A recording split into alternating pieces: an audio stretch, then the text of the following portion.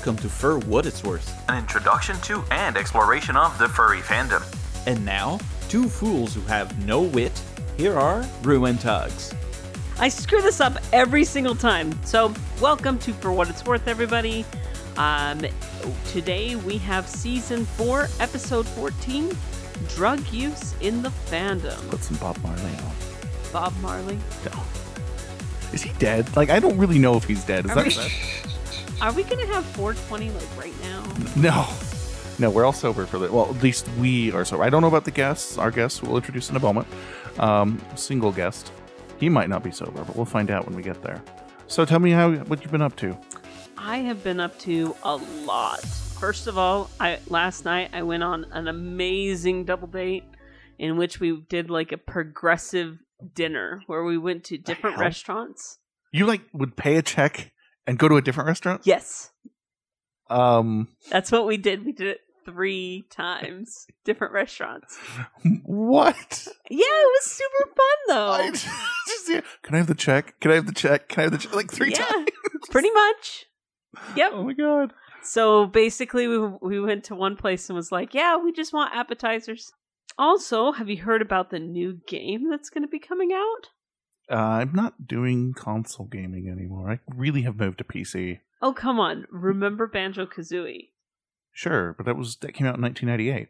Well, the makers of Banjo-Kazooie just barely announced a Kickstarter for a game called Yooka-Laylee or Leahy or something. I don't know how to pronounce it, but in one day, as far as how much money that they've raised $1,200,000 when this barely started. So that's a lot of money. Rare is doing this? No, it's not Rare. It's the makers. It's the creators. The creators of Banjo-Kazooie. Okay. And Donkey Kong Country. Okay, so the people who did it, not like Rare. Yes. I'm like, Rare doesn't need to do Kickstarter. No. Rare is Microsoft. Yeah, it's not Rare. It's the makers. So. What was the name of it? It's spelled YOOKA-LAYLEE. Ukulele. Ukulele? Ukulele? Oh, from Platonic. So I see you have a fancy schmancy Apple Watch on your arm. I do have the Apple Watch, and I will give a really quick review. It's great. I love it. As far as the fitness aspect, it tracks my calories, my steps. Wait. Bullshit. It doesn't just look at your food. You don't go, hey, watch, here's my food, and it knows. It's not that simple. Come on. Okay. It doesn't track my calories that way, but it tracks how much I've lost. Does that make more sense? No, because it's not a scale. How is this working? You have to be putting some data into this watch. No. How does it know that you've just lost weight? No, not lost weight, lost calories. It counts your kilocalories. Your kilocalories that are burned doing activity based off of movement. Oh, okay. That makes more sense. I'm like, your watch is not psychic. No, it's not psychic. But it also has a built-in heart meter as well. You don't have a heart, so that's a useless feature. Oh, you're horrible. You're horrible. But there's some great aspects about it. Some negative things is it is a first-gen product. I recommend that if you decide that you want to get an Apple Watch, definitely probably go for the Sport instead of going. I hear it has the best configuration. All of them are the same configuration. Apparently, the screen is better on that one, though. I think it has to do with the actual glass, though, not the actual. I've heard different rumors. Anyway. I've also heard that the metal, because it's stainless steel, that metal scratches fairly easy because it's stainless. Yeah, stainless steel is not very durable. It's not very stainless. But no, I like it so far. I have Mickey dancing around on my. You my inspired me, so I went out and got it too. You did? I did. That's awesome. That's cool. Yep. We're like Power Rangers. All right, anything else? No. All right, sweet.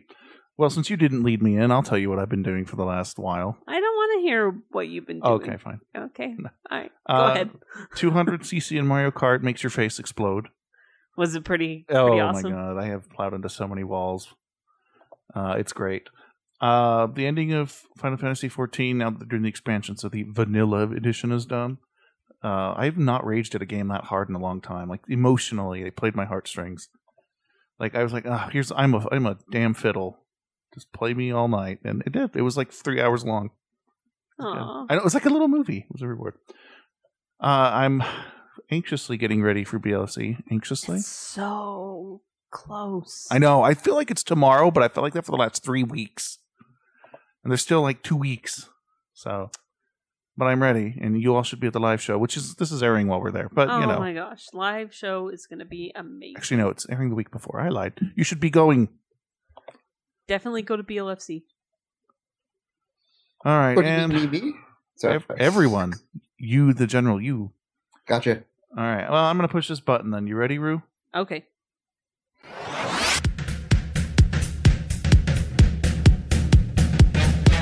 He's only half-baked. It's Rue's Kooky Time.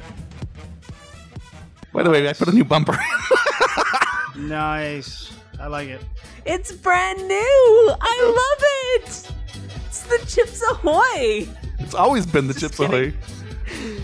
That's so awesome. Okay, all right, guys. Here's the cookie for the day. It says, watch for love on the first Thursday of the month.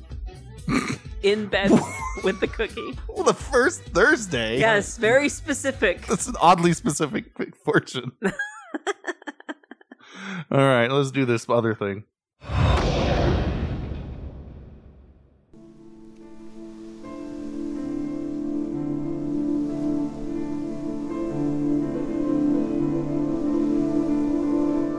Potty break is over for those of you that used it. So, it's time for the meat and potatoes. We have a guest with us on Skype. Can you believe we've moved beyond our locals, Rue? Our audience is like, we can believe it. All right. They probably, if they moved to the community itself, they probably would know everybody here.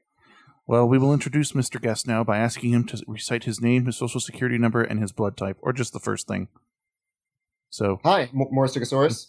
We weren't sure if you wanted to go by Moby. What happened to Moby? I've tried a bunch of different furry names. None of them really stuck. I'm just going with Morris Stegosaurus. I have to say, you're the reason I know how to spell the word Stegosaurus. Yeah, a lot of people get it wrong. Because you've seen my phone in the past, and I always put people's name in as, their furry name or whatever. And so for you, I had to do Stegosaurus, and several times before phones were smart and just moved to your address book. So that's how I learned. So tell everyone where you live. I live in Seattle. So Seattle, like... North side, if that clarifies anything. Northgate area. Okay. There's no other Seattle, Rue. And... Seattle, Maine. You'd never know. There could be a country called Seattle. I'm going to look that up right now while you ask the next question. No, I was just wondering what hobbies you have or interests. Well, I'm a poet. I perform with a band. I write a lot, and I read a lot, and stuff. Awesome. There is no other Seattle in the world. There's no other Seattle? According to Wikipedia, Seattle means a variety of things, but none of them are cities except Seattle. So we researched you a bit before we brought you on, because, we have to reward you for coming on. So we heard in 1999 that you were a certified cute boy. What's that all about? One of the venue that I started doing poetry at in New York was Urbana, and they had every month, once a month, they'd have a theme slam. And in January of 1999, their first Cute Boy Slam was held, and I won. So that was exciting. And normally in a slam, you're judged by quality of poetry and quality of performance. In that slam, you were judged a quarter on quality of writing, quarter on performance, a quarter on cuteness of content, and a quarter on cuteness of poet. A quarter on cuteness of poet. Awesome. Wow. So do you have like a certificate? Like no, this is I don't. No, I mean it was a long time ago. That was another century. Actually, the only reason I know this is because I was reading. I was preparing for the game, so I was researching stuff from you. Look, your work is not online, and it's very hard to find copies of. And I couldn't find the chat books you gave me, and so I was on this page where they were reviewing one of your works, and someone had commented on the commenting system and said, "Well, he's a certified cute boy," and I was like, "What?" Like I had to go look this up. So that's rather interesting. But we have you on today to talk about drugs because Seattle has a very active drug scene, I would say. and you are a very well-spoken guy. So we've chosen you. We have an email to kick things off with. We got emails from all over the spectrum. And so we came out with the swinging one first. I'll be brutally honest. I despise it. Drugs are meant for medical use, and that's it. No living being should be using those without any prescription or permission. Those furries who are invited for drug use should be rejecting the offer. Call the authorities and run away! Exclamation point. I know some who got hooked up to drugs because of stereotypical depression, but they should be holding back and think of the consequences and avoid them. An advice to furries who use, or in this case abuse drugs, consult a doctor and or counselor, and allow them to assist you because they care about as much as the community does. Signed, Han Sumac Draco Lobos Rokon the 7th. Wow. That is a name. Yay. I in reading this email, I mean, we'll get your opinion here, but I think that's talking about prescription drugs, because there's no one to give permission to use the not legal kind that were never prescription drugs. But what do you think about that kind of attitude? Have you run into it before? Yeah, of course. And I think the most obvious response to that is if you hold that opinion, then you must not smoke, not eat sugar, not drink coffee, not drink alcohol. These are all drugs, and there doesn't seem to be any logical reason to distinguish between a legal drug and an illegal drug. So your argument is invalid. Fair enough. Oh, wow. He is from a place called Sandakan, which is in Malaysia. So there you go. I think there's a cultural element in there, I would bet. Mm-hmm. So, sorry, I had to go find my notes. So you do drugs recreationally then, yes? I have in the past. I don't do most drugs anymore. Currently, anyway. And so, why is that?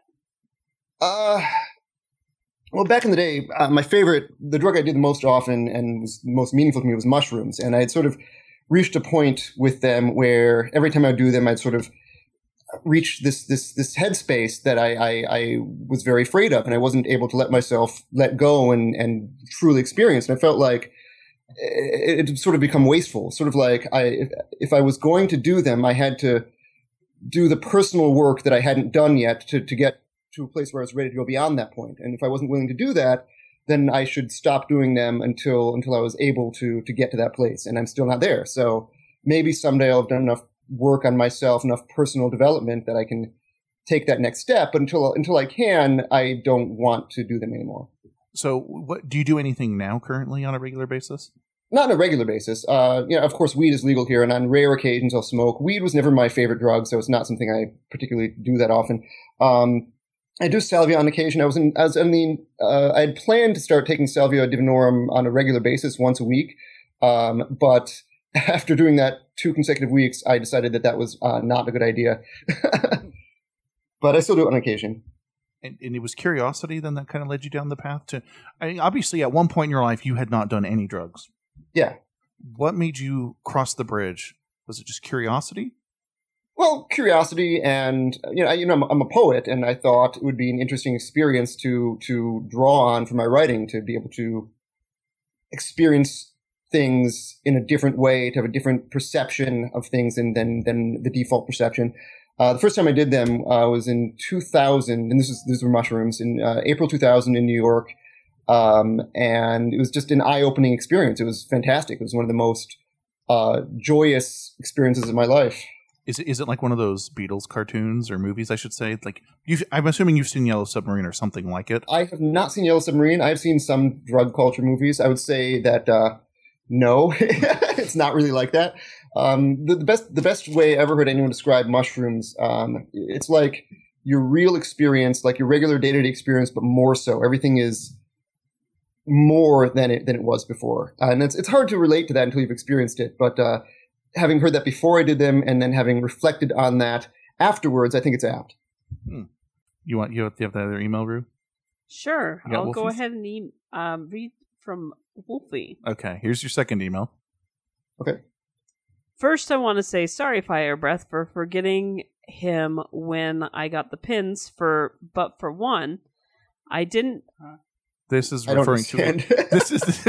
He started out referencing a previous episode. He sent some stuff to the PO box, but I didn't know how to send him stuff. So send it to us. Do I send it to you guys? Yes. So send it to us. We're not going to get his address 2, I was thinking that I bought a bolt pin for Tugs. I was like, damn, I can't just send one of the hosts a pin. So I searched all the pin stores for like Robin Hood pins. Didn't find any. I was getting pissed because they didn't even have any Brother Bear pins I was looking for one of my boyfriends. Then I found the random pins, and that pretty much sums up the fun that Rue and Koru had. Anywho, on to the show topic. So now everyone knows why Rue loves cookies. He got some funny cookies, and well, we all know where Tugs hides his weed, in his diapers. Oh God. But really, I quit smoking weed like during my second year of high school. But I had a hilarious story. So my dad got this huge boat from his friend. It was like where you could go below deck. So my best friend said, "Let's hotbox the boat." Wait, time out. Do you know what hotboxing is, Rue? Yes. Okay. Continue. So we did at night and had like 4 of those chocolate chip granola bars. I ate 2 and he ate 2, and then after he ate his, he picked up something off of the boat floor. He held it up to me and asked, "Hey, is this a chocolate chip?" I shined the flashlight and then shrugged my shoulders and I said, "Sure." Then he put it in his mouth, and after he swallowed it, I burst out laughing, and he looked at me and said, What the F is so funny?" Oh no. And then I told him, "Dude, you just ate some rat shit."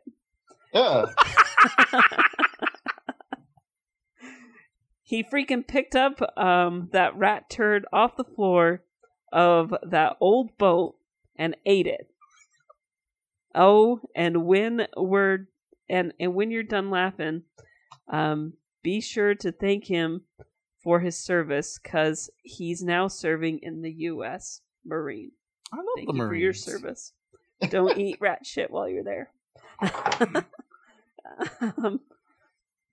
So don't do drugs, or you'll end up eating rat shit. Face palms. Don't even do drugs, or even if you're into scat, Ew. or your mate is a rat. Also, ew, LOL. Oh, and hell yeah, Spike is the best pony. Yes. What? Another he's previous show talking reference. about another previous show reference. Okay. And LOL bathroom stories. I've had the same thing happen to me, like what Tug said happened to him. What was that? I don't know. Let's save the rest of this email for the mailbag. Okay. That work? It's almost done. Okay. That's why I don't use public restrooms unless I'm drunk or on a good buzz. And yay, baby furs. They're so adorable. One thing, Oh my God. one more thing. Can someone please draw a picture of Tugs trying to hide weed in his diaper and have Rue on the back eating some funny cookies? That would make some awesome art for the episode. LOL. Sent from my iPhone is his name. Yes, sent from my iPhone. Wolfie. Okay, so do you have... This is a drugstore email, and I know that the joke is let's get high or whatever and talk about previous times we've done drugs. Is that really a thing, or is that just Family Guy being Family Guy? It's not my thing. There's certainly people who do it. I don't want to name names, so you don't want to talk about other people's drug experiences, Right. but you and I certainly have a friend in common. You probably can guess who I'm talking about, who does tend to reminisce about past drug experiences quite a bit. Do you have good stories from when you've been high? I don't. I don't. Like, that's not my thing. I'm not really a drug story type of person. A lot of my drug experiences are intensely personal. I'm not that I'm comfortable talking about them. I don't think any of them make particularly good stories. I stared at a candle for 6 hours or something. Not that I literally did that, but they're on that level. They're very much about what's going on internally. Does that make sense? Yeah. So, what do you think of how drugs are handled in society today? Well, I think it's great that we are sort of in a period in time when things are becoming more liberal and things are becoming a little more open and we're becoming more comfortable with them. I think that's terrific. I think there's a balance. I think drugs are certainly a very serious thing and that they need to be treated with respect. But I think the fear that we've seen drugs treated with in the past 50 or 60 years is 40, 50 years is a little ridiculous, a little over the top. I think they're tremendously powerful tools that can do great things for people if they're treated correctly. And I think we're certainly moving in the right direction. So, what do you think about like the DEA is and like this war on drugs type thing? I think it's ridiculous. I think that there has been a lot more harm done by the war on drugs than by drugs, at least in my lifetime, what I've seen. I think it's a mistake, and I think a lot of people make this mistake, to treat all illegal drugs the same. There's a big difference in risk between heroin and meth and cocaine and mushrooms, LSD, and marijuana. And then there's some things like MDMA, which is maybe in the middle. And I think the way that the drugs are scheduled in this country is nonsensical. The fact that marijuana is a Schedule 1 drug, and I want to say heroin is Schedule 2. I'm not positive, but I know there are some inequities like that, and it's a bit strange. Yeah, methamphetamine is now a Schedule 2 drug. You can get it by prescription. It is Schedule 2. I just looked it up. Yep. Oh. So just for the audience, because a lot of people actually don't know what the drug schedules are, can you kind of like define that in a nutshell real quick? No. Just give me just a second. I will Wikipedia that, and I can give you a more precise definition. I don't want to talk out of my ass, and I don't have it, strictly memorized. The drug scheduling is actually based on its medicinal usage, also its addictability. Well, why is it there? It's there for the DEA to try and classify prescription drugs, basically, and their usefulness, how easy they are to get addicted to. Things that have absolutely no medicinal purpose, as defined by the DEA, is a Schedule 1. It's something where you cannot get it by prescription, and it is an illegally controlled substance. The DEA has classified marijuana as a no medical use drug. Yes. Yeah, I'm actually looking at it right now. And in 2014, they tried a group tried to get it removed from Schedule 1, and the DEA refused. They did not remove it from Schedule 1. But then you have Schedule 2 drugs now, like methamphetamine. Cocaine, hydrochloride, is a Schedule 2 drug because it is used in EENT surgeries. It's a vasoconstrictor. There's two debates going on with pot in the high level nutshell, right? There's the general, should you just have it? And then there's the whole, okay, does it have legitimate medical uses as like pain relief and stuff? So the fact that we even have a debate like that seems just a little screwy that we would keep pot on Schedule 1. Yeah, it is. That just seems strange to me. All right. Rue, do you have any questions to that yet? And I just wanted to add, for those listeners who are listening, I took a surgical pharmaceutical class in college, so I do know a lot about drugs. So, you all right over there? Are you ready? Are you learning? Did you have your little scholar's hat on? He just pulls out a little hat. Well, okay, all right. I'll let the cat out of the bag. I'm more of the side on Hans. I don't think that his particular email that he sent in, I personally don't feel like that he sent that in. It felt like he was talking about scripts, but I don't think that it is some sort of barrier or whatever. I think that a lot of different places have that feeling behind, illegal drugs. That it's something, we've been taught in school, all this time, stay away from drugs, stuff like that. And I understand that there are some drugs that are out there to help people like for instance, like you said, you already said that there's caffeine and things, there's those different drugs that are out there. Nicotine, alcohol. Sugar is a big one. You know, sugar is very addictive. Yeah, sugar is extremely addictive. And I love it. That's something that we need to take out of my diet sometimes. Out of your ketchup? Cookies. No, it's cookies. Just kidding. Ew. No, but I guess those are called crackers. For me, for myself, I don't necessarily care about what you do in your particular life.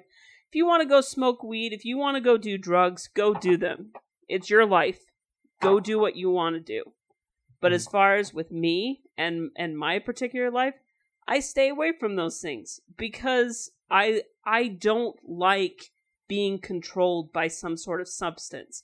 I like being able to have my mind at all points in time because I like having control of my actions and having control of what I'm doing. And yes, you can say, well, okay, you have some alcohol to loosen up a little bit. You know, sometimes I don't drink a lot of alcohol myself because I don't want to be, you know, I don't want to be a crazy horn dog.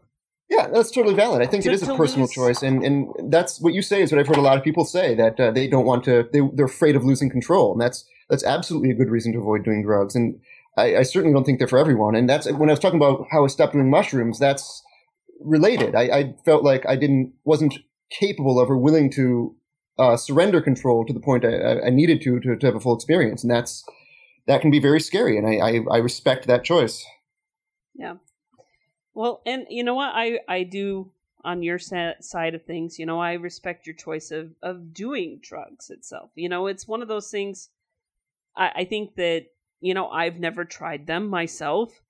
I probably never will, because the reason why is because every single person that I've gone to that, you know, either has started smoking or, you know, done some form of drugs, they themselves say, oh, stay away from them. Don't do them. You know, at least that is what I'm getting from people that usually do them. So it is nice. When you say you've never tried any drug, you also said that you have tried alcohol. Why do you draw a distinction between alcohol and marijuana, for example? Strictly because of the law, or do you have other reasons? Alcohol and marijuana. I mean, I don't really have. I mean, as far as with marijuana, like if I wanted to, I could go. I mean, not in this state, but I could go get marijuana myself. You could get marijuana here. You know, just because. Oh, I can. Yeah. Okay. Yeah. I know people. Why have you chosen not to? Why have you decided that for yourself, alcohol is acceptable, but other drugs aren't? He's thinking. I'm thinking in my mind. This is an excellent debate. I just don't like mind controlling stuff. Like, I don't even really drink that much alcohol. So to me, if I drink some alcohol, I'll drink a little bit, but I won't. I've never really probably been drunk before. That is not true. I've been with you to Vegas. Remember, Morris, it is Utah beer. That's true. 3-2. So, I remember what that's like. But I understand what you're saying, the distinction between the two. And I know some great people that, you know, that I know that they're into those special brownies or those, you know, the special cookies and stuff like that. I understand that. I guess what I've just seen with marijuana is I have seen some people use it to where it controls their life. You know, it completely controls your life. Same with smoking. You know, it's like, instead of you being able to, you need it. It's something that it's an addiction. It's an addiction. It's something that it becomes something that you have to have. And I understand that there's things in my life that I have to have, but, you know, like cookies and stuff like that. So, but even cookies, eating too many cookies is a bad thing. Yes, listeners. Sure, we all have our vices, and if you've already got vices you're comfortable with, there's no reason to go looking for more vices. Yeah. So I know, Morris, that you said that you're not a terribly big pot user, and that's cool. I know that you have a lot of friends who probably, like, if they don't have weed in their pocket, you're probably surprised. That is true. That is true. Okay. So you're exposed to that a lot more than probably Rue or I, just by virtue of where you live.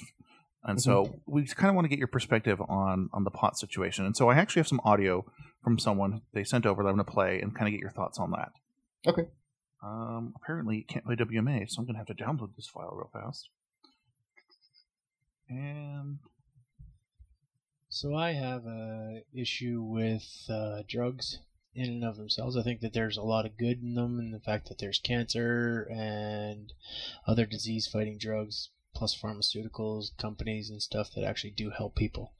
However, what I do have a problem with is I have a problem with the individuals who just jump on drug bandwagons, like those guys that smoke up on 420. Just a heads up, guys. 420 was Hitler's birthday, and you're making it a holiday. Peace. It actually, you can go look it up. It really is Hitler's birthday. Like, I think I told Corey this and he didn't believe me, right? No, I did. Oh, yeah. It's kind of crazy. So, how do you view those people who do it's 420, man? It's not a big deal to me. I mean, I've gone to 420 parties. I've hosted a 420 party before. It's just, it's like anything else. I mean, it's an excuse to have a party. It doesn't really have any meaning. No one takes it seriously. There's no one I'm aware of. People, at least the people I know who smoke at 420 and make an observation of the fact that it's 420, they smoke all the time anyway. It's not like they wouldn't smoke if it wasn't 420. You know what I mean? Yes. Yeah. So it's just another reason. So it's just like, yeah, it's 420. Let's light up. Yeah. It's an excuse. All right. Let's do this. The email here we have from Grumper. He says, Grumper the Bear here. With me, there is some family history with drugs and drinking, and it puts me in the bias of not liking them at all. My father died of a heart attack a couple of years ago, and this was a combination of smoking, drinking, and drugs. I was about 4 when my mother divorced him because of his cocaine addiction. After that, he still had a problem with drinking, as did my grandfather on that side, and was a big smoker too. I always hated the smell of his apartment on visitation weekends. We had to shower once we got home and throw our clothes in the wash. As for me, I've had alcohol, but I won't again. I didn't like the feeling I got after 2 pints, and the taste of beer is terrible. Plus, I understand Sheldon's reaction to hard liquor on Big Bang Theory. Since brother likes to sip on brandy or rum, I gave that a try too. That I couldn't even swallow at first. My brain told my throat to tighten and refused to acknowledge my swallow reflex for about a half minute. Later, the very sore throat came from it. Between the experience from my father, giving alcohol a try myself, I can say no to any of it. And just getting foggy from too much beer made me start to freak out. I couldn't stand it. Smoking is icky, I can't stand it, and I wish hotels would make first stand in the rain by the woods to do it. I hate being forced to breathe that nasty crap and entering the hotel, especially since it burns my nostrils. Due to my father, I never even tried to smoke one cigarette. I just to force secondhand smoke irritates me. I all around dislike smoking, drinking, and drugs. My life was pretty damn good, and thanks to my mom getting out early, I don't want to ruin it with that crap. Hugs to you both, and cookies to Rue, Grumper. Yay, I get cookies. So, someone who goes to Rain first, because that's a Seattle con, they walk in the door. How many people are sitting there with a joint in their mouth? At the front door? I would say no one. I believe that. I mean, usually, especially at a con, smoking, in my experience, is done pretty covertly. In fact, I see more edibles at cons than actual people smoking. That actually is a good point. So the edibles thing.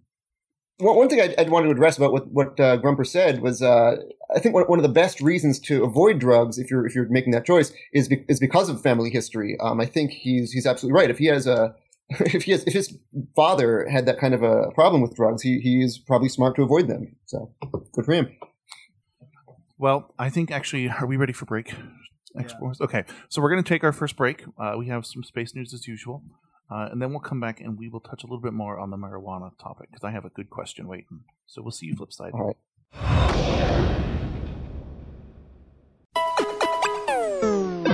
I'm telling you to email us. cast@forwhatitsworth.com. BLFC Corp looks forward to your attending of For What It's Worth Live at Biggest Little FurCon in the Grand Sierra Resort, Reno, Nevada. The two fools and loyal friends of Biggest Little Brother will be presenting a double plus good spectacle for all citizens to observe. Participation in the spectacle is also double plus good and will result in provisioning of prizes. Those who do not attend will be subject to re-education. Check your BLFC Corp Guide to Perfection for scheduled time and details to ensure you comply. Remember, Biggest Little Brother is watching.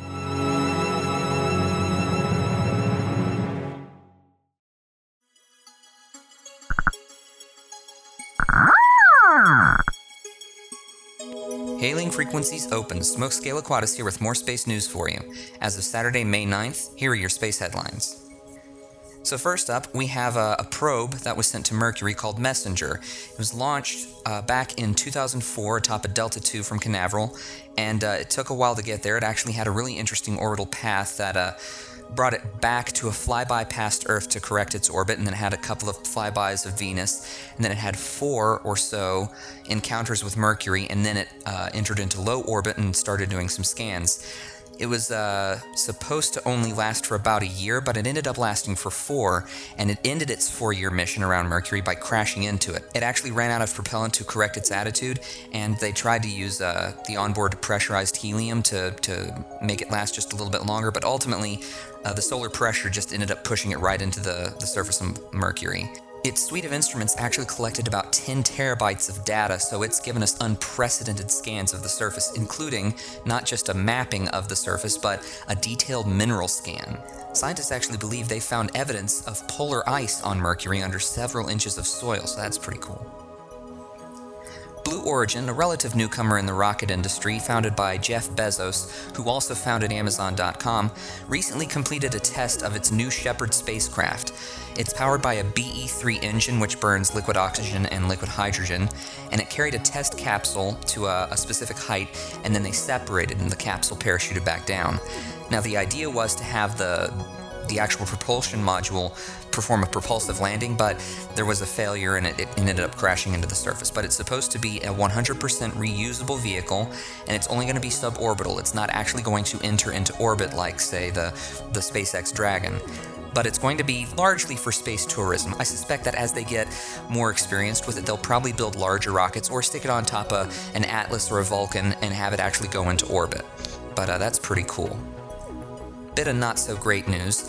The Russian Progress resupply vehicle, Progress 59, lost control shortly after the upper stage disconnected from it. There was a failure. It didn't quite disconnect correctly or what have you. At least that's the theory. And they lost connection with it. They weren't able to control it. And it just began to tumble as it was orbiting, trying to get to the ISS, but it never reached it. Unfortunately, just a little while before this recording, within about 24 hours of this recording, it re-entered the Earth's atmosphere, broke up, burned up, and small fragments of it splashed down in the Pacific Ocean. It's the second resupply mission in about 18 months that has failed to reach the ISS. Now, the ISS still has plenty of supplies on board, and the supplies that were supposed to go up were things like clothing, food, oxygen, water, fuel, and some minor science experiments. Nothing that can't be replaced. So it's no huge loss, but it is a disappointment, and it's going to force them to have to ration their supplies a bit more. And to give you an idea of how reliable or how often this happens, Russia has flown 62 Progress missions, and only 2, including this one, were unsuccessful. So it's got a pretty decent track record, and they're looking into what caused this and try to keep it from happening again in the future. Within the last few days, SpaceX successfully completed a pad abort test of the Dragon 2, and while it was successful, not everything went according to plan, but it didn't keep it from being a success. All 8 Super Draco engines fired and burned for about 6 seconds, then shut off, but one of them throttled down prematurely, and this ended up causing it to fly not quite so far downrange and not quite so high as they had originally planned. It generated about 15,000 pounds of thrust. It reached a max speed of about 345 miles per hour and hit a max altitude of 3,894 feet. Again, burned for only 6 seconds. The max G-force experienced within the craft was about 6 Gs, which, compared to some other experiences in spaceflight, that's pretty tolerable. There's going to be a second abort test later on, either in May or June, depending on whether or not the schedule holds. This time it's going to launch from Vandenberg, and it's going to be a mid-flight abort. They're going to put it on a rocket, fire the rocket, and then abort mid-flight to see if it can pull itself away from an exploding rocket with enough speed to protect the crew. That's all we've got for you this time. For more news on space and space-related matters, follow NASA, Blue Origin, SpaceX, and Roscosmos on Twitter, Facebook, and other social media. And if you have questions, feel free to tweet them out at a Blue Dragon. I'll see if I can answer them in the next episode. Until next time, this is Smokescale Aquatis saying, keep looking up, space fans.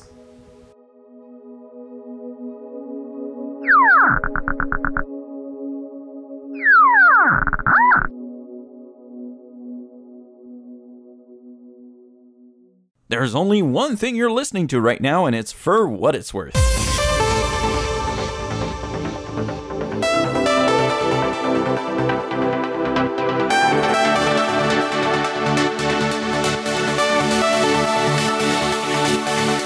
Again, what's going on over there? Soundbooth just had a funny bone.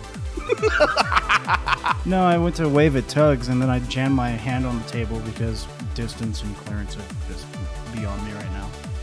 Anyway, I think you have an email ready. Yes, I do. It's from Leonardo. Leo. Yes, Leo. The artist. Hello again, Koru. Yay. Fire Breath, Tugs, and Rue. Good no order. particular order. Too late. It's the fur dying tiger, Leo, again. Fur dying? I think he means like, I'm dyeing the fabric red. Ah. But he spelled it dying as in I'm dying. Oh. So he's talking about the topic, and what he's saying is, oh boy, this one is a doozy. Drugs bring back two feelings: being happy AF and being more nervous than hell. I started weed when I was in 9th grade. At first, it was just for stress relief, just to help me forget some of the stuff at home. But thanks to all of my douche friends, I got higher grade stuff. First thing I know, I'm lighting up in the school workshop trailer, to tipping a molly in class. Tripping on Molly. Tripping a molly. Sorry. This seems like a waste. Yes, I was that freaking stupid. Wait. I was that freaking stupid to do them at school. I got the satisfaction of getting high and the praise from those friends as we lit up. But after the high, I watched my back like a mofo, always worrying if my parents would find my stash.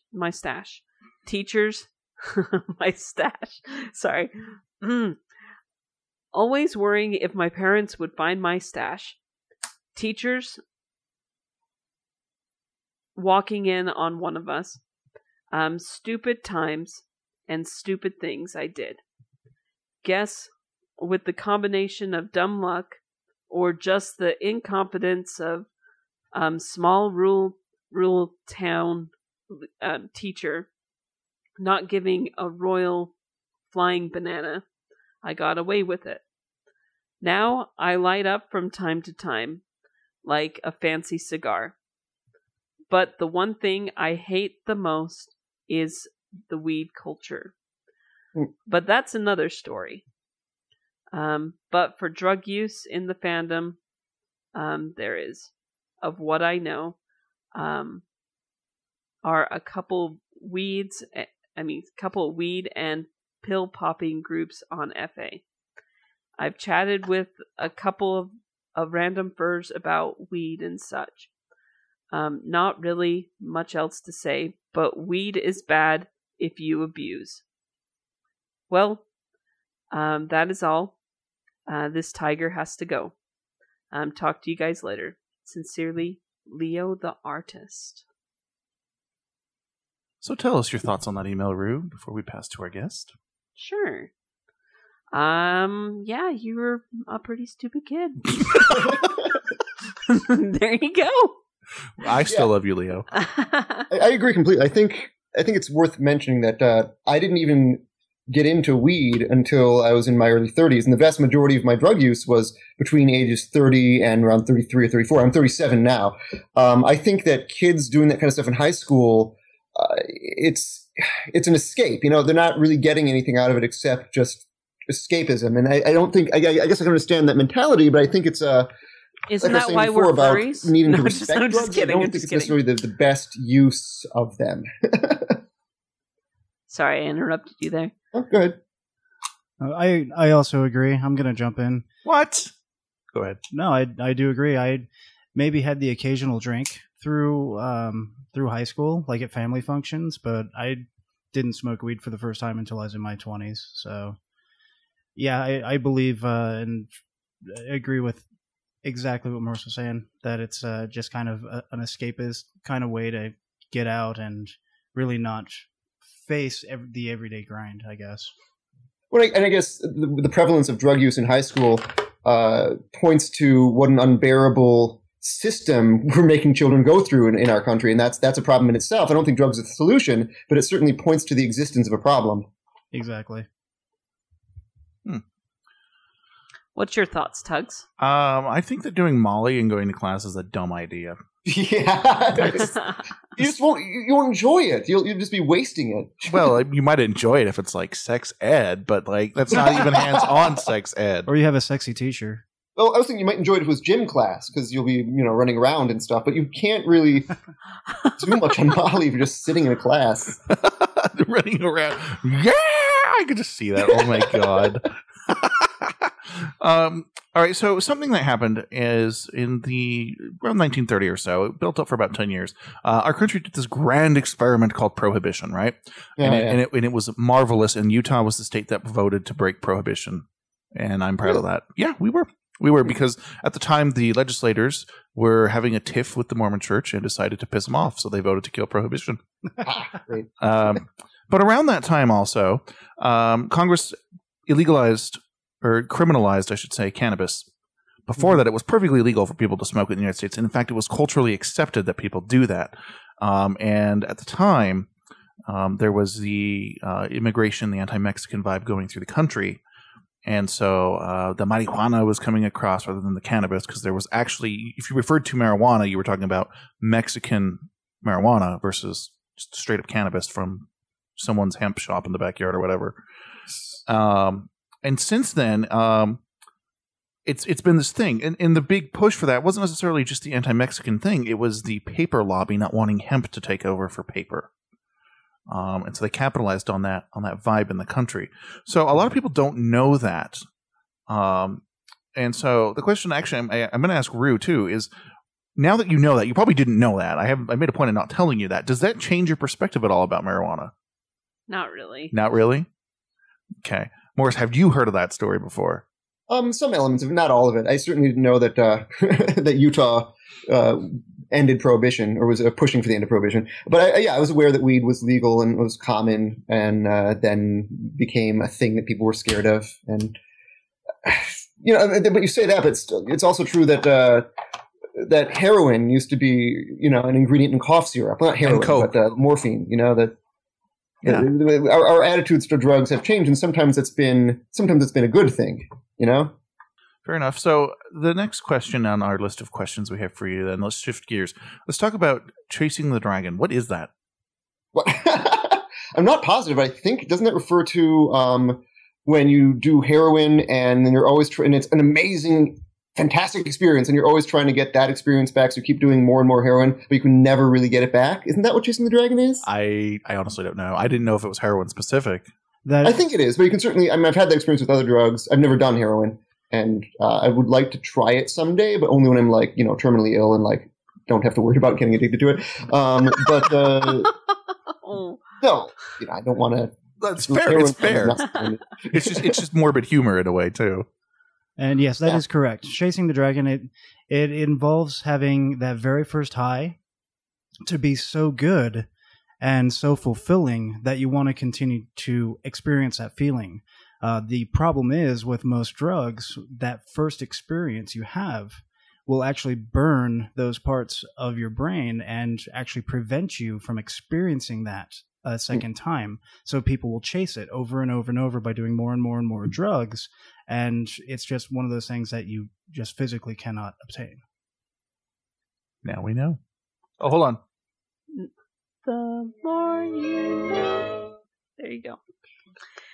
So you guys were talking about hard drugs earlier. I think you talked about hard drugs a little bit during the break. So let's talk about them a little bit. What do you consider a hard drug, and how? And this is the second question pertaining to that. and how do your friends view those? I was just going to ask you to define what a hard drug was, because I don't know. Well, I think that there's a certain, like, there's a lot of gray, but there are certain things that I've noticed in our conversation have been hard drugs. Like heroin and cocaine are clearly hard drugs in that context. What other things are clearly beyond the gray area? Well, in my opinion, the difference between a safe drug and an unsafe drug, or a drug that I would consider hard, is whether there is significant risk of physical damage, in particular physical damage, not as much psychological, because that's a little more grayer and harder to measure factor. And certainly cocaine, heroin, and meth, in my mind, are the big three that are physically dangerous. And there are others, Datura, but no one really does Datura. So, what are you doing to protect yourself? Like in any drug, let's say, do you is that the criteria you look at?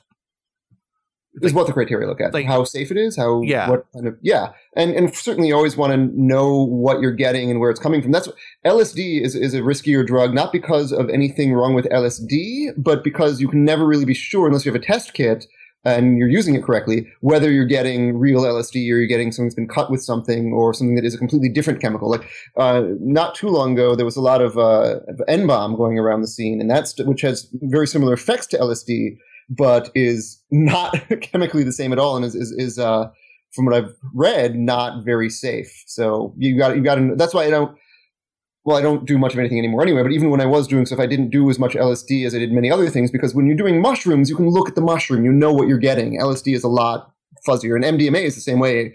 MDMA can be cut with all kinds of things you don't want, and is not always reliable. So. Have you ever have you lost a friend or lost somebody through hard drugs? When you say lost, you're specifically referring to someone dying? Either dying or incapacitated? Well, just, like, did they turn into a vegetable? Had a friendship end over the drug use. Or it could be friendship end, I guess. I don't think that I have. I've certainly never had anyone I personally knew well die from drugs. There was a girl I knew a little bit at NYU who had taken MDMA at a party and was drinking and walked home alone and hit her head in a doorknob and bled to death. But she was not someone I particularly knew well, and that's the only one I can think of. Most of the people I know are very responsible in their drug use. I've heard some stories about people getting thrown out of hotels because they misbehaved on drugs, but that's the worst. Oh, and there was a guy at Rainforest a couple of years ago who injured his knee at a dance, and I don't know if he was on drugs or not, but it certainly seemed like it was likely that he would have been. I remember hearing about this. I'd say for the most part, our scene has been pretty lucky. I think, in this particular episode, I've kind of, some memories have been floating back to me, and I'm like, oh, that's why I'm so against this. And so here's a short, condensed version. I used to have a friend that I was extremely, extremely close to. And, I was like a member of their family, pretty much. I was there when their dad passed away. I was their pallbearer. I helped them out, and they were part of my family. And what ended up happening is after their dad did die, the mom ended up, falling in love with this guy that dealt in drugs. And, it was only a month after, and there was a police raid at their house. Oh, no. And it completely destroyed that particular family, completely made it so that those some of those kids ended up having to go to different homes for a little bit. And, it, as far as my, relationship with them, it completely ended it, because to me, it was just like, where do I go from there? My best friend just barely got taken away in a police car. How do I pursue that? And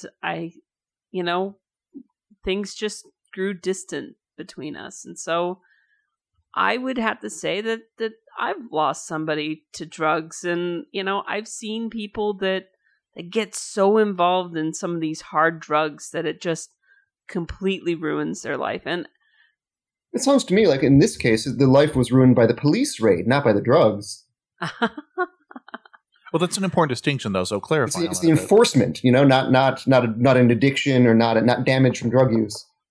Good, fair question. It was meth. Oh, it was meth. Yeah, no, and the house had a meth lab in it. Oh, which is super dangerous.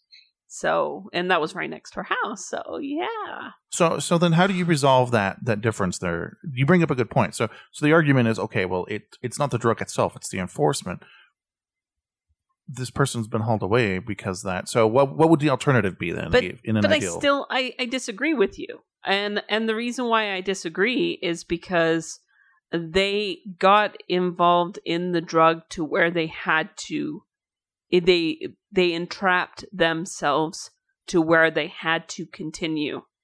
They had to continue taking that particular drug because it was an addiction. It was something that they needed.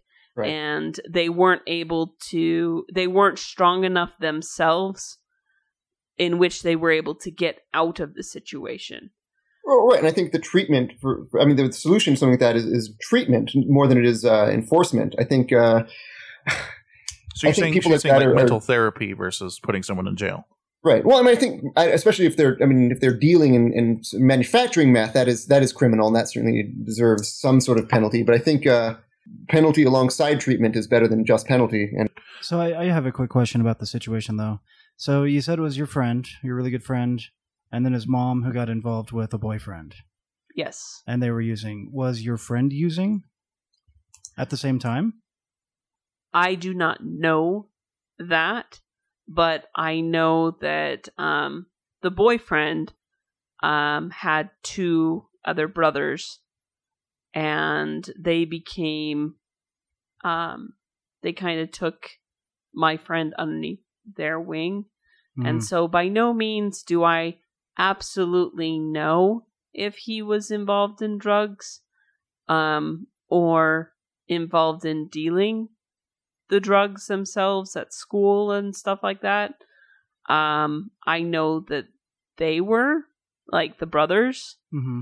I knew that they were doing stuff like that. I didn't know if he ever was involved in that, but after a drug raid, there you go. I have a question, and you bring up an interesting thought, and I'm prefacing saying I'm not trying to offend you by asking this question. No, you're fine. I think I was a different person at the time. No, but I'm saying I think as people, we want to hope for the best in other people. Meaning, I don't go down the street and think that someone's out to shank me. Someone probably is out there to shank me, but 99.999 million nines of people, I assume, generally just are good people, right? They're not out to. Yeah. Do you think because of that tendency, it's easier to blame this object, naming drugs, versus the person who I thought was good may have made a mistake. Now, I'm not saying your friend made a mistake, but I'm saying in general, you see it all the time with parents, like, oh, my kid's perfect. It's that other thing, like the not willing to point a finger at someone. Do you think that plays into that some? I mean, I guess that it could. I just know for them. I mean, like they were a really close family, and then it just tore them apart. It tore them apart. And it was only a month after their dad died. So after I attended their funeral. That's so rough. So for me, that's my perspective. And I don't think that there's going to be anything that's going to be able to change that. Well, I think it sounds to me like the experience you had pertains specifically to meth, which is absolutely one of the worst drugs out there. I wouldn't draw a relationship between that experience and all drugs. Oh, and I understand that's where you feel like I'm coming from. I understand that there's different types of drugs. There's different, especially when you have been talking like, with weed. Like weed isn't the same as meth. It's not the same, and I understand that. But at the same time, do I want to do that? No, because I think that smoking is gross. That's my personal opinion. That's one of the reasons I don't like it too. And there's been people that I've dated, people that you and I know, and I'm, that I've been in a relationship with, and I've asked that person to basically quit if they want to be in. They're pursuing me, and they want to be in a relationship with me. Well, one of my standards is that I don't want to kiss a dirty smoker. Trust me, it's not fun. It's gross. Mm-hmm. That's my personal opinion. And so, I may love the person, and I could probably learn to get over that, but I don't know. Anyways, I'm going on a tangent. So this is about you, not me. Be safe, be careful, treat it with respect. I think the worst things I see in drug use are people treating them casually, treating them like a party favor, and not like something that can seriously fuck you up if you don't know what you're doing. So, be careful. I do have one question for you, actually. You and them final words. I apologize, but so you're a poet, mm-hmm. and what inspiration, because it puts you in some form of a mind space. How do you feel that drugs has helped you? I think, it really depends. That's a complicated question too. I think it depends on the drug. I think mushrooms help me be less rigid in my writing, be sort of more open to looser forms and wider use of language. And I didn't used to in my writing. Now I make up a lot of words. Now I write a lot of poetry based on sound and less on sense. And that, I think, has helped my writing a lot. I want to speak briefly about MDMA, which I think has helped me enormously. I think that a lot of people do it because it's fun, and sure, it's fun, but I think it's a tremendous therapeutic drug. I think it helped me get through a lot of shyness, a lot of discomfort around people that was a big problem for me for a long time. It still is sometimes, but that was for me the first time I did that, and I've only done it a few times. Was life changing. So those are two ways. Is that helpful? Yes. Thank you. Thank you for answering that. All right. Well, then I think that's it. Shall we move on to the fun stuff for the show then? Yeah. After this break. No break. No break? No break. We're going right to it. No break. All right. So you remember how I told you that we have games and other shows? It's your turn. Okay. This is where we punish you for coming on. It'll be so exciting and wonderful. Rudy, you just love torturing people. You just do. I really do. So this particular game is called the Dead Poets Society. So what's going to happen is we're going to be asking you 10 questions, and it's not multiple choice. You just have to give us an answer. You get it right, you get it wrong. It's a pretty simple. I put a lot of thought into these instructions, and you never read them. Maybe you should read instructions, Doug. I will, but I'm reading all the poems, so I didn't want to. People get tired of me. All right. Wait, am I supposed to identify the author of the poems? Is that what's going on? Yes. Okay. So here we go. So being a poet yourself, mm-hmm. you naturally know every other poet out there. That is 100% true. Yes, I'm sure. I'm sure it is. We will read you some poem excerpts, and you will need to tell us who wrote it. Okay. Each dead poet you receive. What? Revive. What? He read revive. Okay. Each dead poet you revive for us is 1 point to you. Each dead poet you I wrote it wrong on purpose. Yes, you did. Each poet. I can't read. Each dead poet you dead stays dead. There you go. All right, you ready? Yeah, just to clarify, so these are all dead poets. None of them are living? I honestly don't know. I just thought Dead Poet Society was clever. Okay. It was a good movie. I haven't even seen Dead Poet Society. Robin Williams, come back. Okay. All right, so I will read the poem, and then Rue will give you, or we'll wait for your response, and then Rue will give you the answer if it is wrong. So, poem 1. Let us leave this place where smoke blows black, and the dark street winds and bends, past the pits where the asphalt flowers grow. Don't cheat and Google it. You're Googling. You are so cheating. I totally was. All right, I won't do any more. And we shall walk with a walk that is measured and slow, and watch where the chalk white arrows go, to the place where blanked out. Oh. Well, that's probably where the sidewalks ends, isn't it? Who and wrote that would it? make it Shel Silverstein. That is correct. Poem 2. So, You gonna go for it? yeah, I'm gonna go for it. Okay, go for it. I stand amidst the roar of a summer torment storm, and I hold within my hand grains of golden sand, yet few, yet how they creep through my fingers to the deep, when I weep, while I weep. All right, now that you've Googled it silently, tell us what the answer is. I don't know for sure, but I'm going to guess that was Samuel Coleridge. Oh, no. It was Edgar Allan Tinky Winky Poe. Wow. I don't know why. So who was it? Edgar Allan Poe. Was that Poe? Huh, Yeah. okay. All right, poem 3. Whose woods these are, I think I know. His Robert house- Frost. Oh, very Oh, good. good job. All right, number 4. Wow, I don't know how to say that. Unaccustomed. Okay, wow, why can't I read unaccustomed? That's strange. Okay, we unaccustomed to courage, exiles of delight, live coiled in shells of loneliness. Shells? What? Keep going.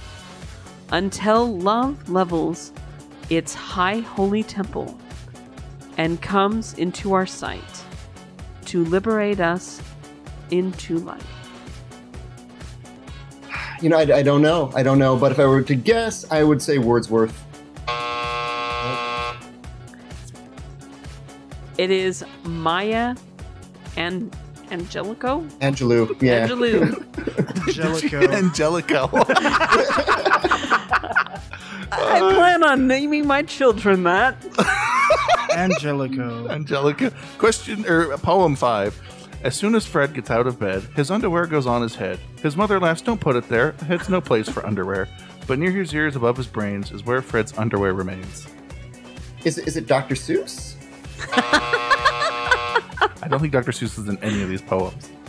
This is Really? Jack. Yeah, this is Jack Perletsky. Who? Jack Perletsky. I've never even heard of that one. I read him in elementary school. Okay, well, carry on. He's like the Shel Silverstein, but with a penis. What? Shel Silverstein had a penis? Yeah, but it's a different kind of penis. I have no idea what you mean. He Carry did on. mostly like children's poetry and children's stories. Okay, we're going to poem 6. All right. For him I sing as some Perennial. perennial? Pervert. What? Perennial. For him I sing as some perennial tree out of its roots, the present on the past, with time and space, I him dilate, and fuse the immortal's law, to make himself by them and law unto himself. Well, I'm not Coleslaw. positive, but I think that sounds like Whitman. That is correct. Yes! Poem 7. She wore a terracotta dress, and we stayed, because of the pelting storm, within the handsome's dry recess. Though the horse had stopped, yea motionless, we sat on, snug and warm. I can't even. I have no guess for that one. No, I'm kidding. Did you write that one? You totally wrote that one, didn't you? No, I didn't. It was Thomas Hardy. Really? Huh. Okay. I have to say, I didn't think it was very good. Go on. Oh. Number 8. I heard a fly buzz. Oh, Emily Dickinson. Oh! Wow. Good job. You have to read 9 because I need to read 10. Okay. Number 9. Out of the tugs. Out of the tugs. What did I do? I haven't even done anything. Yeah, and I'm in this dead person. Out of the cradle, endlessly rocking. No, that's Whitman again. You would have 2 Whitmans. No, he has to click on the screen and then it. Never mind. Oh. It pops up and like covers all the words. Oh. It's like my name appears, by the way, I'm here. And out of the tugs. Okay, out of the mid-woods twilight, into the meadow dawn, irony limbs and brown-eyed, flashes my fawn. He skips through, and Cope singing, Yeah, cops will sing. and his shadow dances along, and I know not which I should follow, shadow or song. That's a good one, and I don't think I've heard it, but is it Oscar Wilde? That is correct. Woo! Yeah. All right, before we read the last poem, we need the current scores. 5. Oh, 5. That's actually pretty good. I know. For our games, that's really good. I know, You're like it's Olympian usually- level. All right, ready for 10? I'm ready. Prepare your body. On new moons, I dig holes. Into bandits. Do you have a guess? Well, it's me. I honestly... Read the whole thing. I can't. Here's the thing. I almost didn't do this one because Morris performs his poetry so well. I feel like it's insulting to him for me to even try and read it aloud. So I really struggled with this. I'm not reading this whole thing. So we should have him recite it. Yeah. But the answer is you, dummy. The listeners want to know. Yeah, recite this from memory. And I want to know, damn it. Say it. The whole piece? Well, no, it's just till pants up. Oh, hold on. I have my book, just arms reach away. Does that mean pants down was before that? That is. Speaking of which, can I plug my book? Yeah, well, you know what? Do it right after you read it. Sure. Sure. This is an excerpt from the poem, How Has the Recession Affected You Personally? From the book Zebra Feathers, which you can get on Amazon if you want. Is it on Kindle as well? It's good. I like it anyway. Where's the excerpt from? Sorry. On New Moons. Right? On New Moons to Pants Up? Yeah. So the title is How Has the Recession Affected You Personally? On new moons, I dig holes in abandoned lots and bury what passes for treasure. Tinsel, crayons, scraps of crinoline, squares of linoleum, pewter tea kettles. I eat only one meal each day, but I try to make it a lavish one. It's become a struggle to keep my pants up. See, I can't do that. This guy's a pro. Like, he's performed here in Salt Lake a couple times. And every time it's like I'm going and God is reading me poetry, but I can't possibly read that poetry the same way. That's because you lack emotion. No, that's because he goes up there and doesn't give a fuck, and I would not be able to do that. I love how you say it that way. It's because you lack emotion. It's because you're emotionally That's dead. the point. I'm sad that your book on Amazon is not on Kindle. Is this happening soon? Oh, yeah, actually, it's about to be re-released, and I think one of the things we're doing on the re-release is an ebook, so I'll let you know when that's out. Yeah, you could sponsor But the cover art is so neat, and you don't get the cover art. The cover is, do you know the artist Birds on FA? Allison, I can't remember her last name, but she did the cover art, or rather, we took one of her existing pieces for the cover art, and it's really neat. What's FA? What's FA? It's IMView now. Right. That's the thing. Yeah, so I'm looking at it on Amazon, everyone. If you want to check out his poetry, and seriously, if you can seem to do it live, it's way better than the book, but get the book. It's Amazon. Just type in Zebra Feathers. This is the one. And it's not that much, you furries, so spend the money. There we go. And there's zebras and feathers. Actually, you know what? Let's just do this right. Hold on. I'm going to ad-lib this, and it's going to be terrible.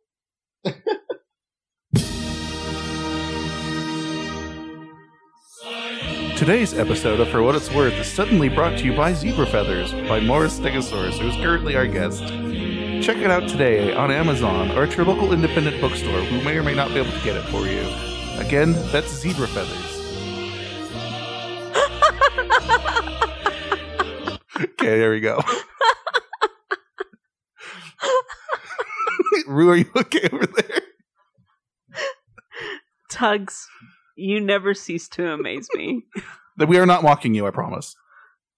Are you okay over there, Boris? Oh, yeah, I'm fine. The episode you've listened to does not have that particular piece till later on, but you'll see how sponsorship works. You just sponsored our episode. Congratulations. I think I got to the sponsor part. Oh, okay, good. I understand of what you speak. All right. I'm pushing this button so we can move on.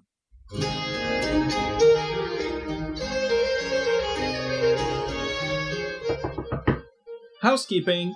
No. Housekeeping. It's time for housekeeping. No. No, that's background music. Turn that down. Jeez, we're not that fancy. Okay.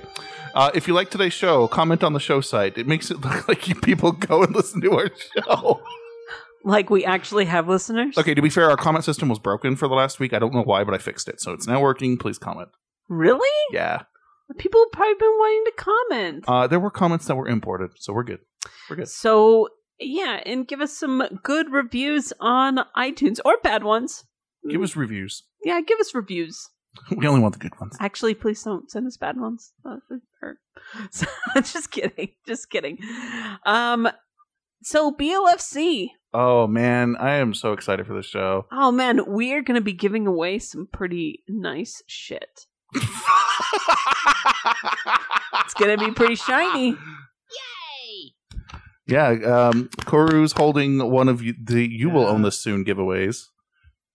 Which actually we can say now because it's been on Twitter. We have a memory capture device that is Biggest Little Brother approved and lets you appropriately show your love for his caring and guidance towards us.